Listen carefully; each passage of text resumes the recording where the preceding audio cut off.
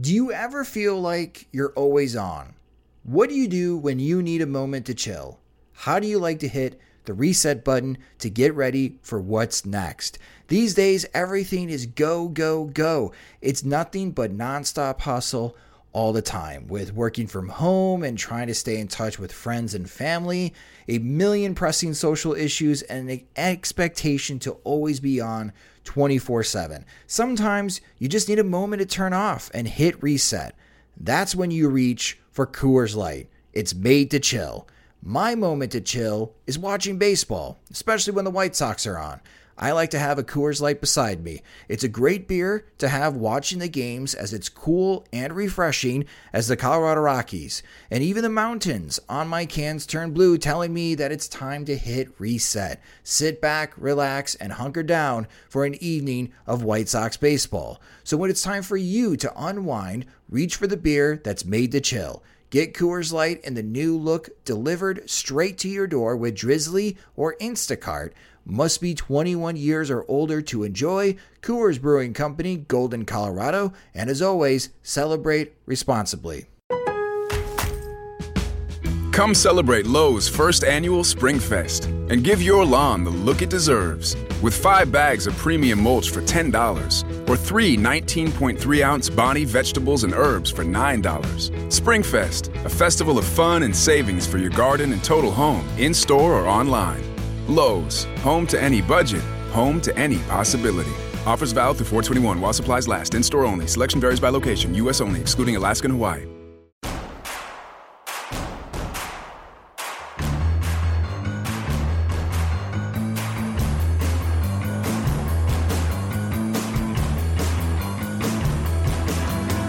From your favorite source for Chicago White Sox talk, delivering news, interviews, analysis, and more. This is the Sox Machine Podcast with your hosts, Jim Margulis and Josh Nelson. Thanks, Rob, and welcome to Sox Machine Live. I'm your host, Josh Nelson, and it's Thursday night, September 10th, 2020, as we are streaming this episode live on Mixler.com/SoxMachine and on SoxMachine.com. In this episode, we'll recap what happened in Pittsburgh for the White Sox. A brutal loss in Game 1 that saw the bullpen melt down and Yasmani Grandal struggle defensively, but that bad taste was quickly washed away thanks to Dane Dunning and James McCann powering a blowout win. But one player that seems to be regaining form is Yoan Moncada. We'll chat about how he's looking stronger in those 2 games and how big of a difference a more healthy Moncada could be for this White Sox team. Coming up next for the White Sox is a 7-game home stretch with 3 games against Detroit this upcoming weekend. We'll take a look at the pitching matchups and see if the White Sox can continue to stack wins against lesser opponents. But speaking of pitching, the Chicago White Sox announced today that they placed Dallas Keuchel on the 10-day injured list, retroactive from September 7th, and they called up Ronaldo Lopez. So joining me now on the show is the managing editor of SoxMachine.com and the co-host of the podcast, it's Jim Margulis. And hello, Jim. We were crossing our fingers that this news wouldn't come, but now that Keuchel is officially on the 10-day injured list, how concerned should White Sox fans be about his status moving forward? I would say 1 out of 10, I'm a 5. Just because it sounds like, based on all indications from Dallas Keuchel, Rick Renteria, etc., that it's not that big of a deal. And if they're going to do it, if they're going to give him a break, they may as well do it right now while they're 99.9% likely to make the postseason. And, the postseason is still more than 2 weeks away, so there's time to get him back in a groove before that. So if they wanted to give him a breather and also wanted to use that spot on an arm that can help throw a few innings, then I can see it. The thing is just so far that, Keuchel has been downplaying this the whole time. Seems like he's been managing it all season, for better or for worse. So you just don't quite know, given the nature of back injuries, just if he comes back, will it resurface? So I think he'll be back from the injured list in a timely manner. Just I'd be more worried about a recurrence. Now, that's a really good point, Jim. As a 35-year-old that's way out of shape, every time I bend over to pick up Frankie, I feel it in my back. I can't imagine what it's like to be a world-class athlete, a major league starting pitcher like Dallas Keuchel, deal with back problems, especially when he's pitching in the middle of the game and trying to fight through it. One thing that caught my attention in his most recent press conference was the difficulty flying after a start where the back is barking. And I bring that up because Keuchel can technically come back on Thursday, September 17th, Jim. That's the last game against the Minnesota Twins in 2020 for the White Sox. And that's a 1 o'clock game. After that game, they have to hop back on an airplane and fly to Cincinnati for the weekend series against the Reds. And again, I bring up this point because if it's the flights that Keuchel is saying are problematic for his back, it makes me wonder, Jim, that for Keuchel's long-term health, that it's not necessary for him to start that last game against the Minnesota Twins, and maybe they should let him fly to Ohio because after the Cincinnati series, the White Sox stay in Ohio and they travel to Cleveland for their final 4 games against the Indians. Then maybe it's best that Keuchel skips out on the Twins series completely, and I know that's not going to make White Sox fans happy. Or he could just discover the magic of train travel.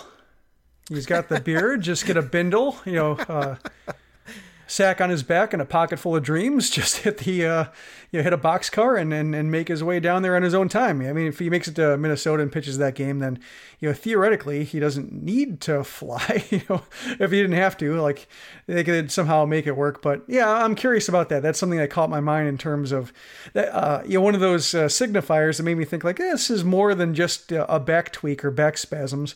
As somebody who has suffered back spasms, I know they're, serious and really hard to do anything with and can linger for a few days afterwards just with soreness and everything like that. So, back spasms are a real deal, but, if it's flights, can re-trigger it, then is it that, is it something that can be set aside after 10 days? So that's why I'm a 5. I trust that they're being, relatively honest as much as they have to be with somebody's personal health issues. When it comes to, other teams strategizing around them, they don't want to be as forthright as they have to be. But yeah, it's just, that's one of those things where I wouldn't, I did raise my eye and think like, that sounds like not normal. So yeah, well, I guess we'll find out. Too bad this country doesn't have a monorail system. The monorail, they make life so much easier, especially for people that have bad backs. But North Haverbrook has one, right? They're doing great. I want to go back to a point that you made, Jim, as far as the reoccurring issue, because I could see where someone like Dallas Keuchel, a veteran who knows what it's like to be in the middle of a tight race to win a division, in a season in which it looks like the first round of games in the postseason are going to be played at the higher seeds home ballpark without fans. And then after that wild card round for the divisional series, everybody goes to their bubbles before playing in the World Series at a neutral site. I mean, to me, it's important that the White Sox win the division as a fan because it'd be great to say, yes, the Chicago White Sox are the 2020 American League Central Division champions, and we'll always remember for them for that. And they get to put up a banner, and it's not a, hey, we made the wild card or we finished second place in 2020 type of banner. It is a legit reason to have a banner in the stadium. But I guess how important is it to win your divisions in this type of postseason format? And the follow-up question to that, does it make sense to rush Keuchel back? I would say it's not very important, especially given Keuchel's importance to a postseason plan. If you were, say, Dane Dunning or Dylan Cease in status, like the 3rd or 4th best starter, then maybe you could think like, well, we don't need him now, or maybe we can use him now to get some wins. But then when a 3-game series rolls around, he's not going to be, he's not going to go through a lineup more than once if he doesn't have it anyway. So, we'll have all hands on deck for that game. So yeah, that's a case where it's not very important to, rush a guy like that back. But for Keuchel, being that if you get to the postseason and you have Giolito and nobody else, or you have Dane Dunning and, Dunning's pitched great so far, but just don't want to put, inordinate amount of hopes on him just because he's a rookie. And he's, as Rick Renteria said, he's actually going through a rehab stint in a major league pennant race, which you don't often see. Maybe you do sometimes in September, just because the minor league season is over. But otherwise, it's something you don't, that doesn't normally come up, especially for a rookie. You don't have that kind of expectation. So if he's the guy they turn to and he hasn't pitched well, you can't really blame him for it, or you can't say like that's his fault. He's not ready. He's clearly cracking under postseason pressure. No, he's a rookie who is coming off surgery, and this just happened to be the way he could get back into action. It's that's the kind of situation where I think it's important to have Keuchel for that.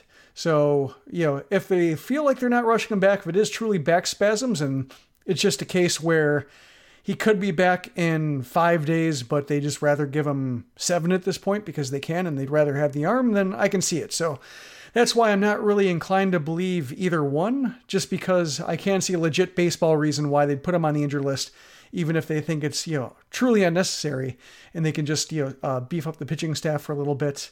And then we'll find out, watching Keuchel's first outing, see if he, has to leave it early for no good reason, or at least, not performance-based reasons, just because he's not able to perform. If that happens, then I'll say, what are they doing here? But for the time being, given that he's new, it's also another case too, is that he's had this problem where he's had like kind of mild problems with the Astros, but we have not seen it ourselves the way we've seen other pitchers like Rodon and Peavy and other injury-plagued starters who we generally know how much to trust them or how much not to trust them. Right now we're still learning this, so we might have to learn the hard way, but we'll learn.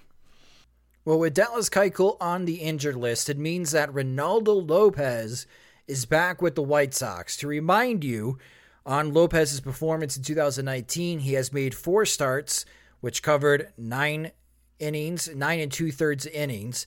His ERA was 8.38. He allowed 14 hits in those 9+ innings, 11 runs, 9 of them earned, 3 home runs, walking 8, and striking out 10.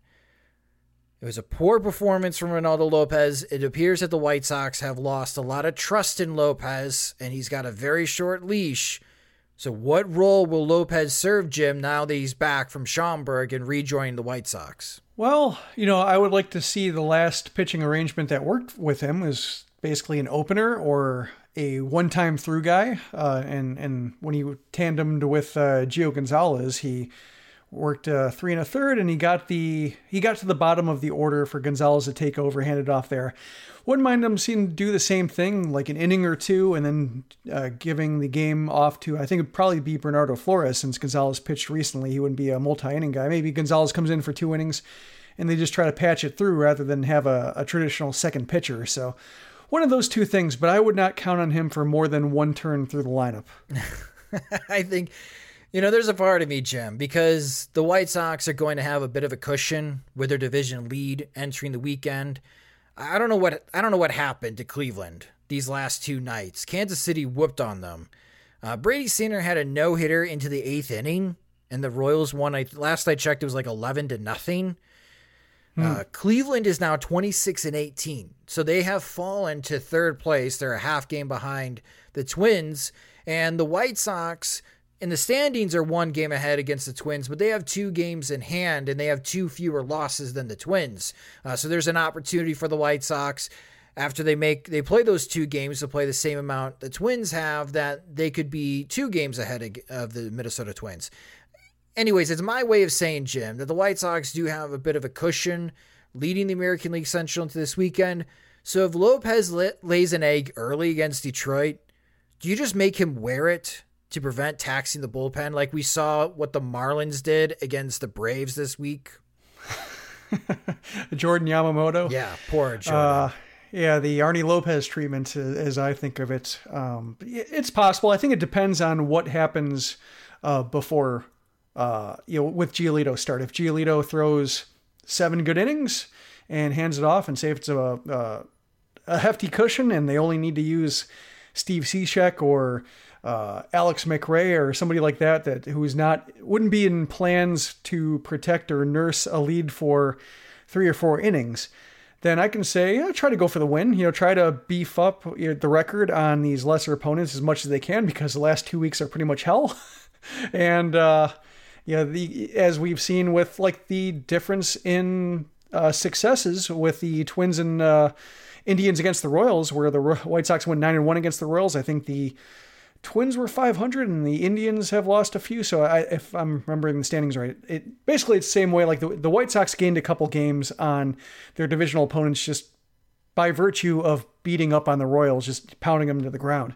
Same thing, winning 3 out of 4 against Pittsburgh. It's all the wins count the same. So I think if there is a win within reach, especially given that Detroit's pitching staff is kind of in tatters, they gave 31 runs up to the Cardinals 2 games over the course of 2 games. Yes. So I wouldn't count on any deficit being insurmountable. Maybe like 8 runs, sure, but like if it's like 3 or 4 runs over the first few innings, I still think that the White Sox have to take it seriously. So if it's 2 games in a row, should Giolito only last 4 and the first game's a slobber knocker that they barely survive, then sure, maybe it's Lopez just has to wear it, heads back down to Schaumburg, and just basically resumes trying to piece his career back together. But I think, if Giolito goes a strong 7 and the bullpen is fully stocked, then try to get that win. We'll discuss more about the Tigers series later in the show, but as I mentioned in the intro, the Chicago White Sox split their series against the Pittsburgh Pirates. A really ugly loss followed by a blowout win is a great remedy. James McCann hit a couple of home runs and Dane Dunning was great. But Jim, it's Yoan Moncada feeling more like himself, displaying the ability to really smack the baseball, going 4 for 10 in the 2 games with a double and 2 RBIs. His average exit velocity on contact in Game 1 was 102.3 miles per hour, and Game 2 was 96.5 miles per hour. The Game 1 average exit velocity was the best mark of the season for him. And even though his overall numbers, Jim, are not impressive in 2020, he's batting .248 with a .337 on-base percentage and slugging .404. But after Pittsburgh, are you noticing signs that Yoan Moncada is regaining his form? Well, you want me to spoil my entire Friday morning post? Because this is what I'm writing about. It came up in the discussion on the site this morning, or actually today under the Tim Anderson post, just asking whether, if Anderson's raking lefties and if, and weaker against righties, and if the lineup needs a left-handed bat, is Nomar Mazara the fulcrum of the lineup? Is he somebody who can help tip the lineup over to, be more even, be deeper against right-handed pitching, especially like right-handed relievers later in games? Is he the one that'll, make it more of a threat 1 through 9? And I would say no. I would say, Moncada's that guy. We've heard the White Sox talk about it before with Carlos Rodon, that, when Carlos Rodon comes back, he'll be like a trade deadline acquisition, and that never seems to pan out. But when it comes to like Moncada, given that we don't know when it comes to like post-COVID fatigue, how long it'll last, whether it's good, whether it's just like a run of good days for him and it'll be back to bad days, or if he's actually getting out of the woods and this is something, an effort level that's more that we can better expect, going forward, even if he does have some lapses or, has some setbacks to where he's not feeling it. Then that's kind of like getting an acquisition or getting an upgrade at third base, because he's been holding the line at third with his, old player skills, being able to draw a walk, having good hands, being able to complete, routine plays. And that's useful. We've seen worse from third base. Like I'm picturing like Jeff Kempinger, who did not draw walks and had his entire game evaporate on him, and just, like say Yolmer Sanchez at second, had a good glove, but, had nothing to offer offensively. And that's why they non-tendered him. Moncada at least can keep the line moving. He can survive at bats and not make outs. And, he's still not maybe the most dynamic force on base paths, but he can at least get the next guy up to do some damage. That serves a purpose. And if you can hide him, if you can rotate him in and out with Yolmer, say, for a better glove, or Mendick, with the matchup, then, they can get by with him. But I think, if this exit velocity is to be believed, or at least, if you believe it's going to be sustained, more often than not, then, getting old Moncada back over what Moncada has been for the last 2 to 3 weeks is a pretty substantial upgrade. That's an MVP candidate where the lineup already has 2 other MVP candidates. I think we can rule out Luis Robert just because he's looked a little ragged as of late at the plate, and we can just cross our fingers for Rookie of the Year still. But, with Tim Anderson, with Jose Abreu there, having 2 cornerstones of the lineup and 2 potential top 3 MVP finishers, maybe even 1, 2, you never know. Having Moncada find that spark and be that athlete who is, not only having above average exit velocities, but also made a great play at third where he charged and he contorted his body and made a laser accurate throw, and didn't look pained afterwards. He wasn't wincing or bending over or stretching any parts out the way we know Moncada to do sometimes. Like, he looked spry. He looked young, and that's, I think, what we want to see. So if they can find that guy back more often than not, I don't think he's completely clear. Then I think he's that fulcrum type that can maybe give the lineup more depth against right-handed pitching, especially right-handed relievers who come in to destroy righties. Yeah, I agree with you. I don't think there are enough games for Yoan Moncada to quote unquote save his 2020 season numbers, Jim. I just think we have to accept Yoan Moncada having an OPS below 800 in 2020. But I'm with you, because if 2019 Moncada shows up for the final couple of weeks, Jim, I mean, this lineup's already dangerous with a struggling Moncada. It hits at a different level if he feels like he's back to his 2019 form. Yeah, I was looking at his splits while writing the post, and just when you have a guy who hits 300, I want to say 370, 390, I can't remember the exact OBP. I don't have it open on me right now, but it's OBP in the high 300s, average well over 300, slugging, challenging 600. The White Sox have had some nice performances against righties, but they don't have that performance coming from the left side. Grandal's been good. He's been adequate. He's been stronger from the right side, but he's been good against right-handed pitching, making them work. And Abreu's been better. He's had kind of a renaissance against right-handed pitching when it looked like he was on the verge of being a platoon bat. But they could really use that left-handed pitcher, especially when it's a specialist righty who comes in when it comes to Nomar Mazara, he's had some better at-bats as of late. He's driven the ball better, gotten some lift, but he hasn't really challenged a homer yet, especially the pull field. And these righties are just coming in, throwing sliders in basically back foot, and he's either had to lay off them or just ground them or pop them. Like, he hasn't been able to put a good swing on them. He just had to hope for walks, basically, with that attack. And so when you have those side-winding righties come in to destroy righties, lefties can usually see that, but Mazara, for whatever reason, his swing just isn't allowing him to do damage on those pitches. So that's why I think having Moncada's left-handed bat along with Grandal would at least give the lineup some depth, Renteria some options in terms of how to sequence them in order to make other managers think about how to bring in righties. Like, you actually make them think about bullpen strategy and not just hope that good right-handed hitters will put the good wood on good right-handed pitchers, which can't always be counted upon with this lineup. Well, let's touch on Dane Dunning, because he had his best start of his young career. It's only been 4 starts, but 6 innings pitched, 3 hits allowed, 0 runs allowed, 1 walk and 3 strikeouts on 78 pitches. And you mentioned earlier, Jim, Rick Renteria saying that Dunning is rehabbing while pitching in the major leagues. I have to say, this is one hell of a rehab that Dunning is having. And this is refreshing. Like, I understand that Dylan Cease is struggling to get strikeouts, but Dylan Cease has not been this efficient like Dane Dunning has been in most of his 4 starts. We could skip as far as his first start of the season. And it was really refreshing. It was much needed for the White Sox, especially after that first game where they used a lot of bullpen arms in a meltdown that ultimately ended up in a loss. And here comes Dunning the next day, and he's putting up zeros. And he could have gone deeper into the game, where Renteria said that when it came to pitch count, he wasn't in unprecedented territory, but there's also the idea of getting up and down. And he hadn't pitched into the 7th yet, and so after that much downtime during a game and your body cooling down and having to warm it back up, that they just didn't want to push him in that regard. So they let him go in the 7th. When he experienced trouble, they didn't want to add stressful pitches onto his tab, so they called it a night. But hopefully, 2 or 3 starts from now, or maybe into the postseason, if he's in that kind of groove where he can save the bullpen, or there's no need to go to any of the good relievers and the game's basically in his hand, he'll be able to do that. And I think it's a positive step. And it's, I think Cease and Dunning are 2 different pitchers. Dunning had more of a conventional rise to fame in the minors.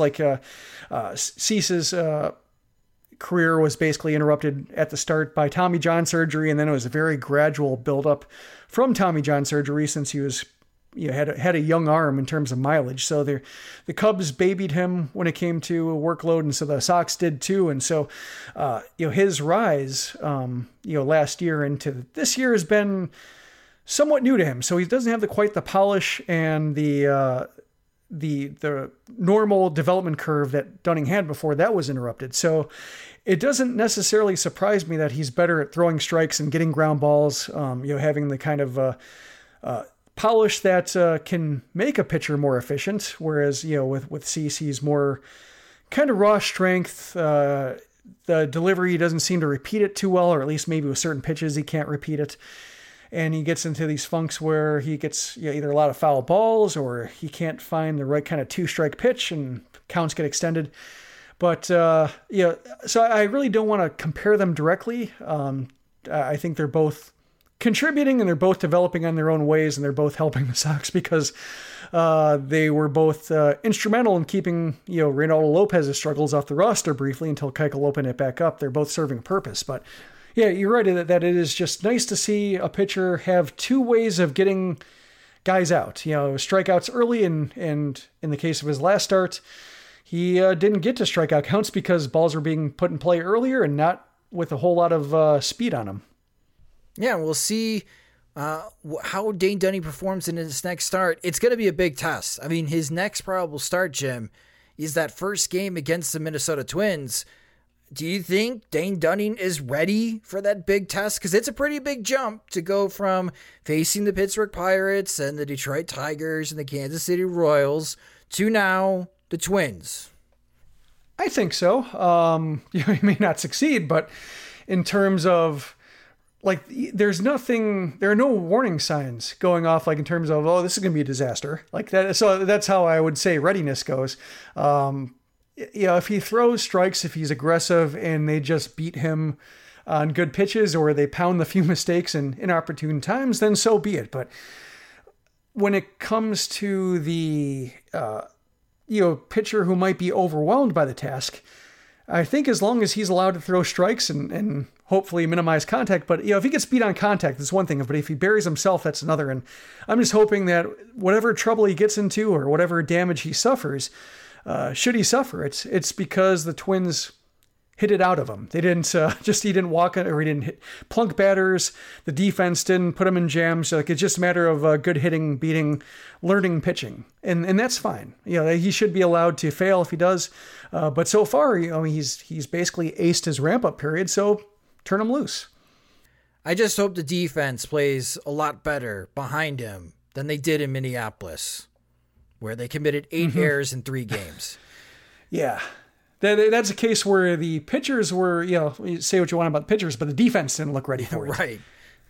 The position players looked like they were just, I wouldn't say that's like armchair psychologists saying that they were intimidated or whatever, but just the results were such that they looked intimidated. Yes. And hopefully that's not the case next week, but we'll talk more about that Minnesota Twins series, a pretty critical series, especially if you want the Chicago White Sox to win the American League Central, rooting for that division championship, or if you're like me and you have money riding on the fact that the White Sox could win the American League Central. But again, we'll talk more about that White Sox Twins series on Monday's Sox Machine podcast. But coming up next, let's preview this weekend series against the Detroit Tigers. Listen, you hear that? That's the sound of nothing. And nothing is what you'll pay for medium fries when you buy any Mickey D's new Crispy Chicken Sandwich. It's crispy, juicy, tender, all-white meat chicken with crinkle-cut pickles on a buttery potato bun. Buy one, and we'll hook you up with a free medium fries. That's like zero zilch zip. So try any Mickey D's new Crispy Chicken Sandwich and get a medium fries for nothing. Ba-da-ba-ba-ba. Prices and participation may vary. Cannot be combined with any other offer or combo meal.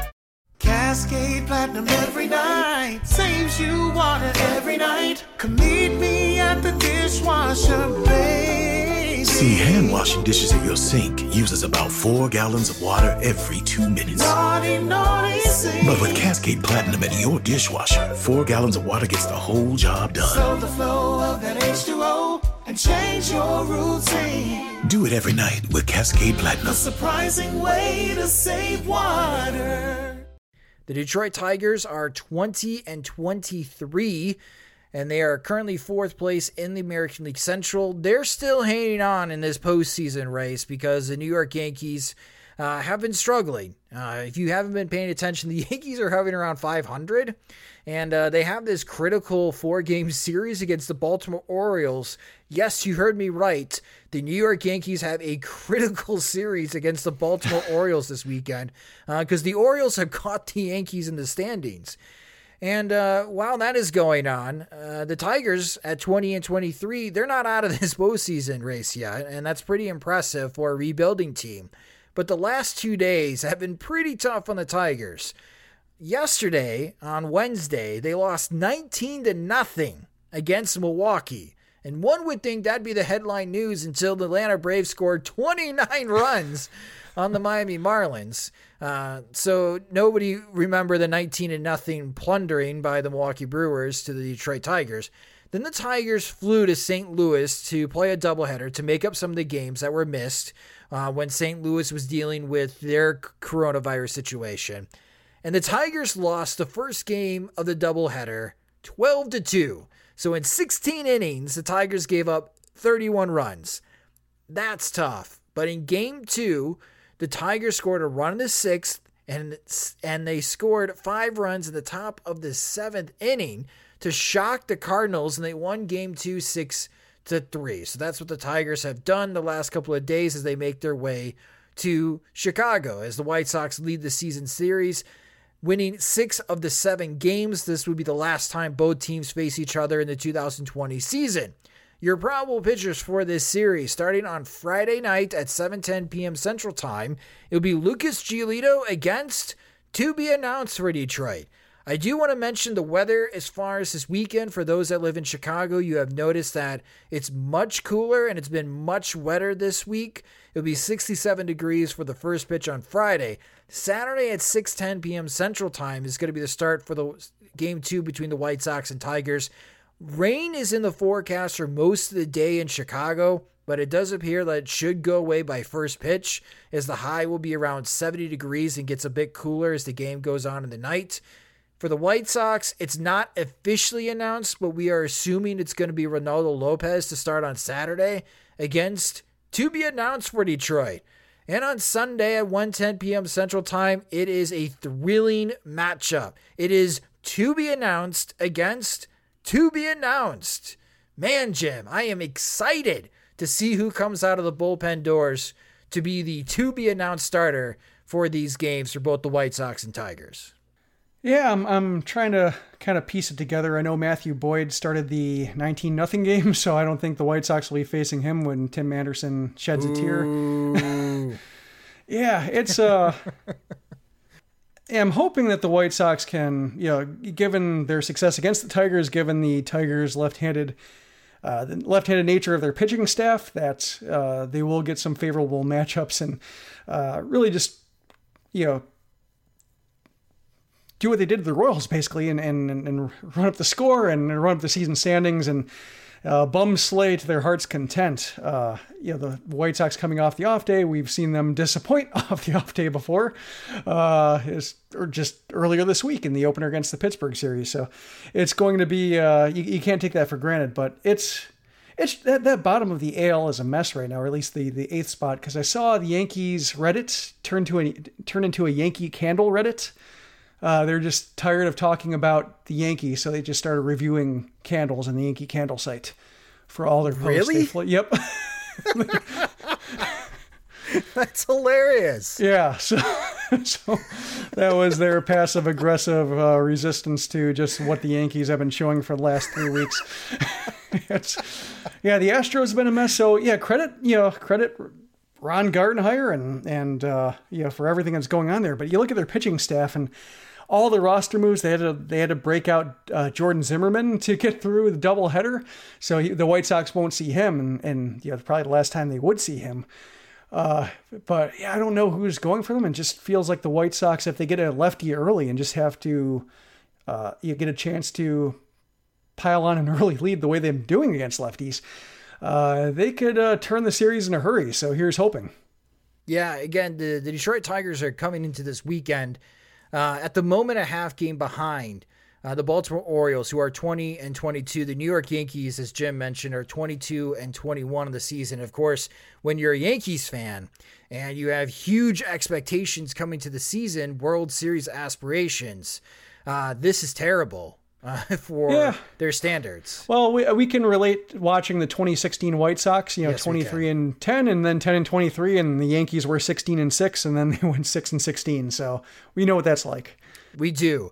But I'm glad you mentioned Houston, because Oakland won again today against the Houston Astros. The Oakland Athletics have a 6.5 game lead over Houston. That is the largest lead right now for any of the standings in the American League, as Tampa has a 3.5 game lead over Toronto. As we mentioned earlier, the White Sox have a game lead over Minnesota, but 2 games in hand as the Twins have 2 extra losses. But for the Astros, Jim, they're only 2 games ahead of the Seattle Mariners. If you're a Seattle Mariner fan, you are now checking the wild card standings. And it has been a very, very long time since they have made the postseason. What, like 2001? Something like that, yeah. Yeah, it's been like 19 seasons. Yeah.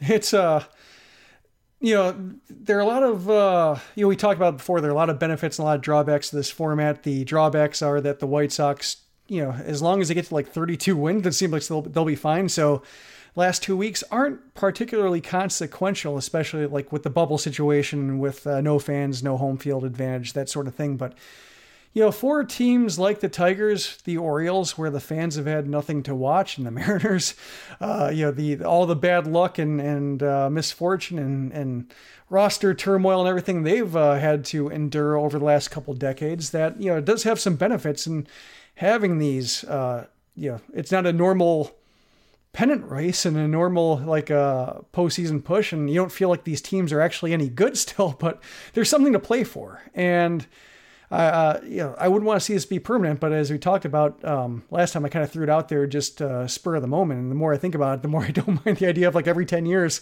having just an open season postseason to where you can kind of snap the tanking teams out of it and get them out of long-term nothing matters mode and get them playing for something, because as we've seen, part of it's the pandemic and the abbreviated summer camp and injuries stemming from that have caused this just leveling of the playing field and leveling of some rosters. But it also stands to reason that maybe just in a season where teams are pushing when they normally wouldn't, that pleasant surprises can happen. So it's neat to see it. I think it dulls some of the excitement up top, but below, as much of the bummer as the Yankees and Astros are having, and nobody's really shedding a tear for the Astros, it's a lot of fun for, teams that have been mailing it in for their fans. Yeah, one of those teams that everybody thought was mailing it in was the San Francisco Giants. And they're currently losing as we're streaming this 5-1 to San Diego, which San Diego has become the second best team in the National League behind the Dodgers. Unfortunately for them, they're in the same division, so the best they're going to be able to do is the 4th seed. But San Francisco, the season ended today, Jim, they would be the 7th seed in the National League. The San Francisco Giants, I thought, were going to be terrible in 2020. Mm-hmm. And here they are as the 7th seed. And the Miami Marlins, challenging Philadelphia for the 2nd place in the National League East. The Marlins came from behind today to beat the Phillies after being thrashed by 20 runs yesterday. And now the Marlins are just a half game behind the Phillies for second place in the National League East. And even crazier, they're only 3.5 games back of Atlanta in the National League East. Yeah, Atlanta. I'm just going to say this now. Go Marlins. Go catch Atlanta. Yeah, well, I mean, we've been talking about the White Sox pitching woes, and Atlanta's down to like one healthy pitcher. Shenenda Hoa's Ian Anderson, and the rest are just like Josh Tomlin and a whole bunch of filler or prospects who are being rushed and everything like that. But Tim tweeted us saying that the season and the format could possibly knock out several longest playoff droughts in one off season. And you have the Mariners. I'm looking at the current postseason droughts. The Mariners, 2001, 18 seasons. Marlins, 16 seasons. Padres, 13 seasons. White Sox, 11. Phillies, 8. So, they're all theoretically in play. I wonder how, again, it'll be fascinating 5-10 years from now on how we look back at the 2020 season.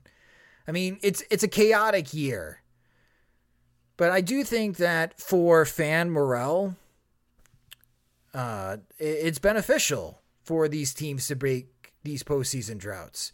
I think the White Sox and Padres are in a different light. They have rebuilt their core and their team foundation to get to the stage that they're currently at right now. And they're just showing promise, not in 2020, but for years to come.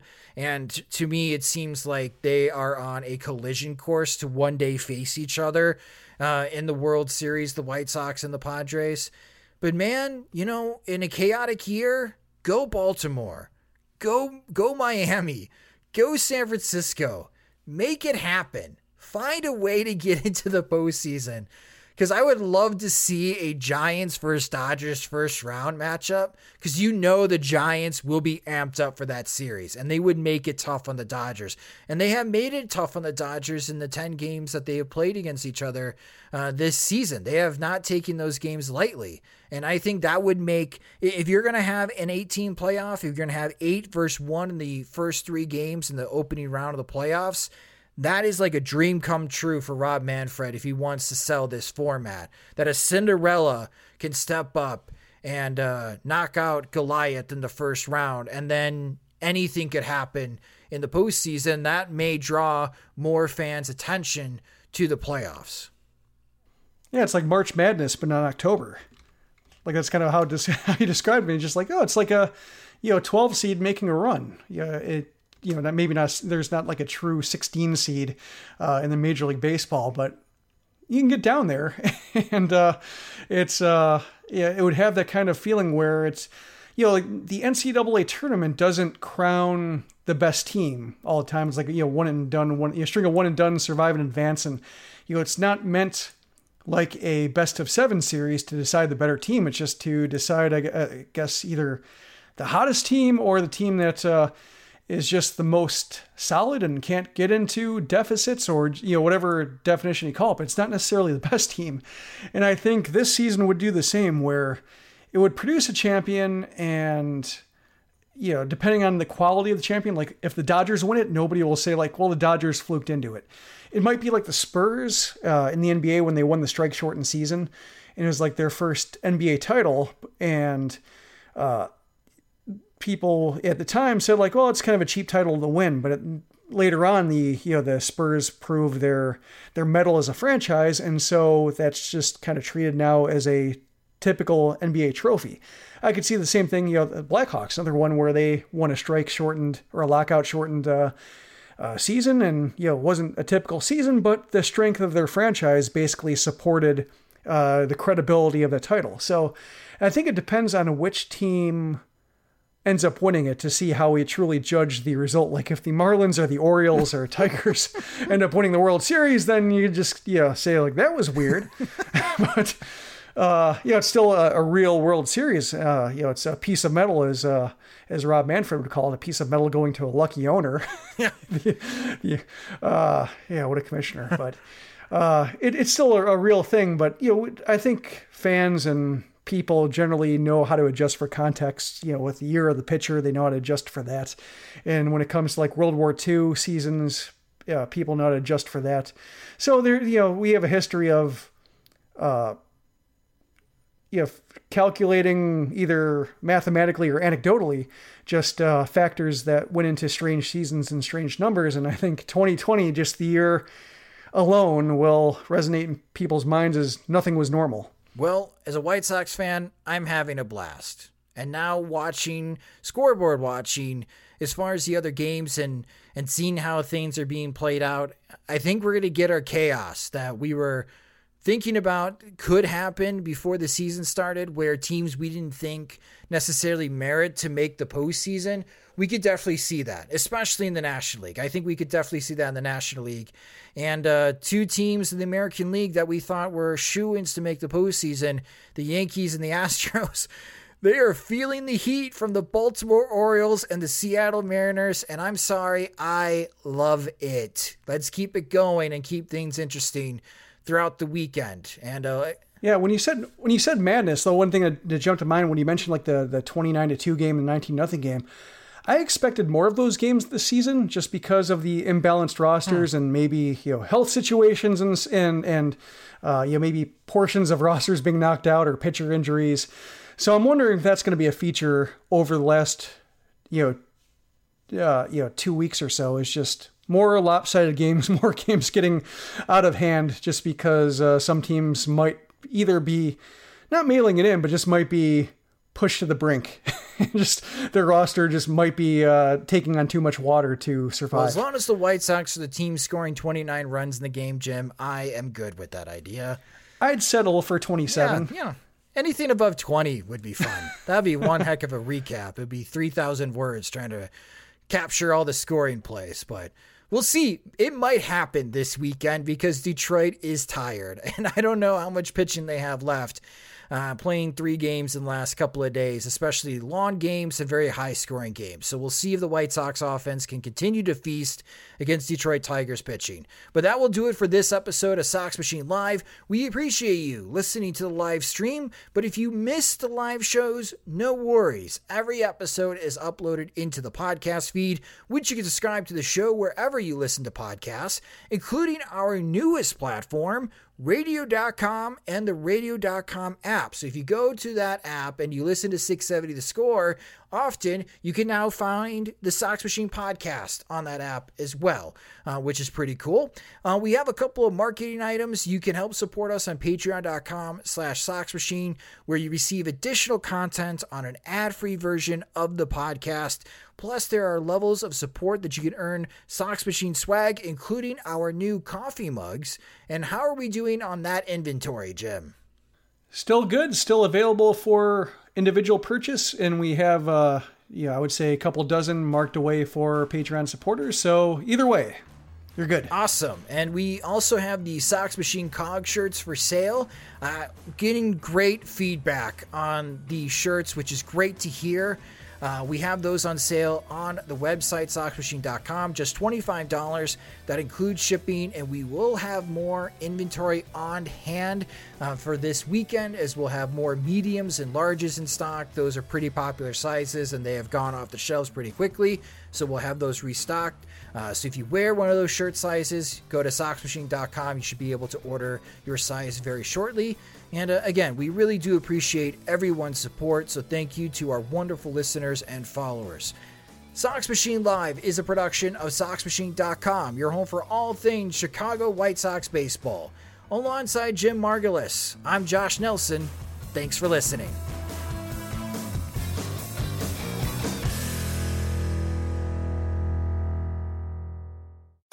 When your entire life is online, you need more than just speed from your internet.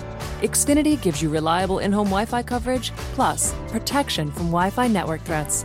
Go online, call 1-800-XFINITY, or visit a store today to learn more. Restrictions apply.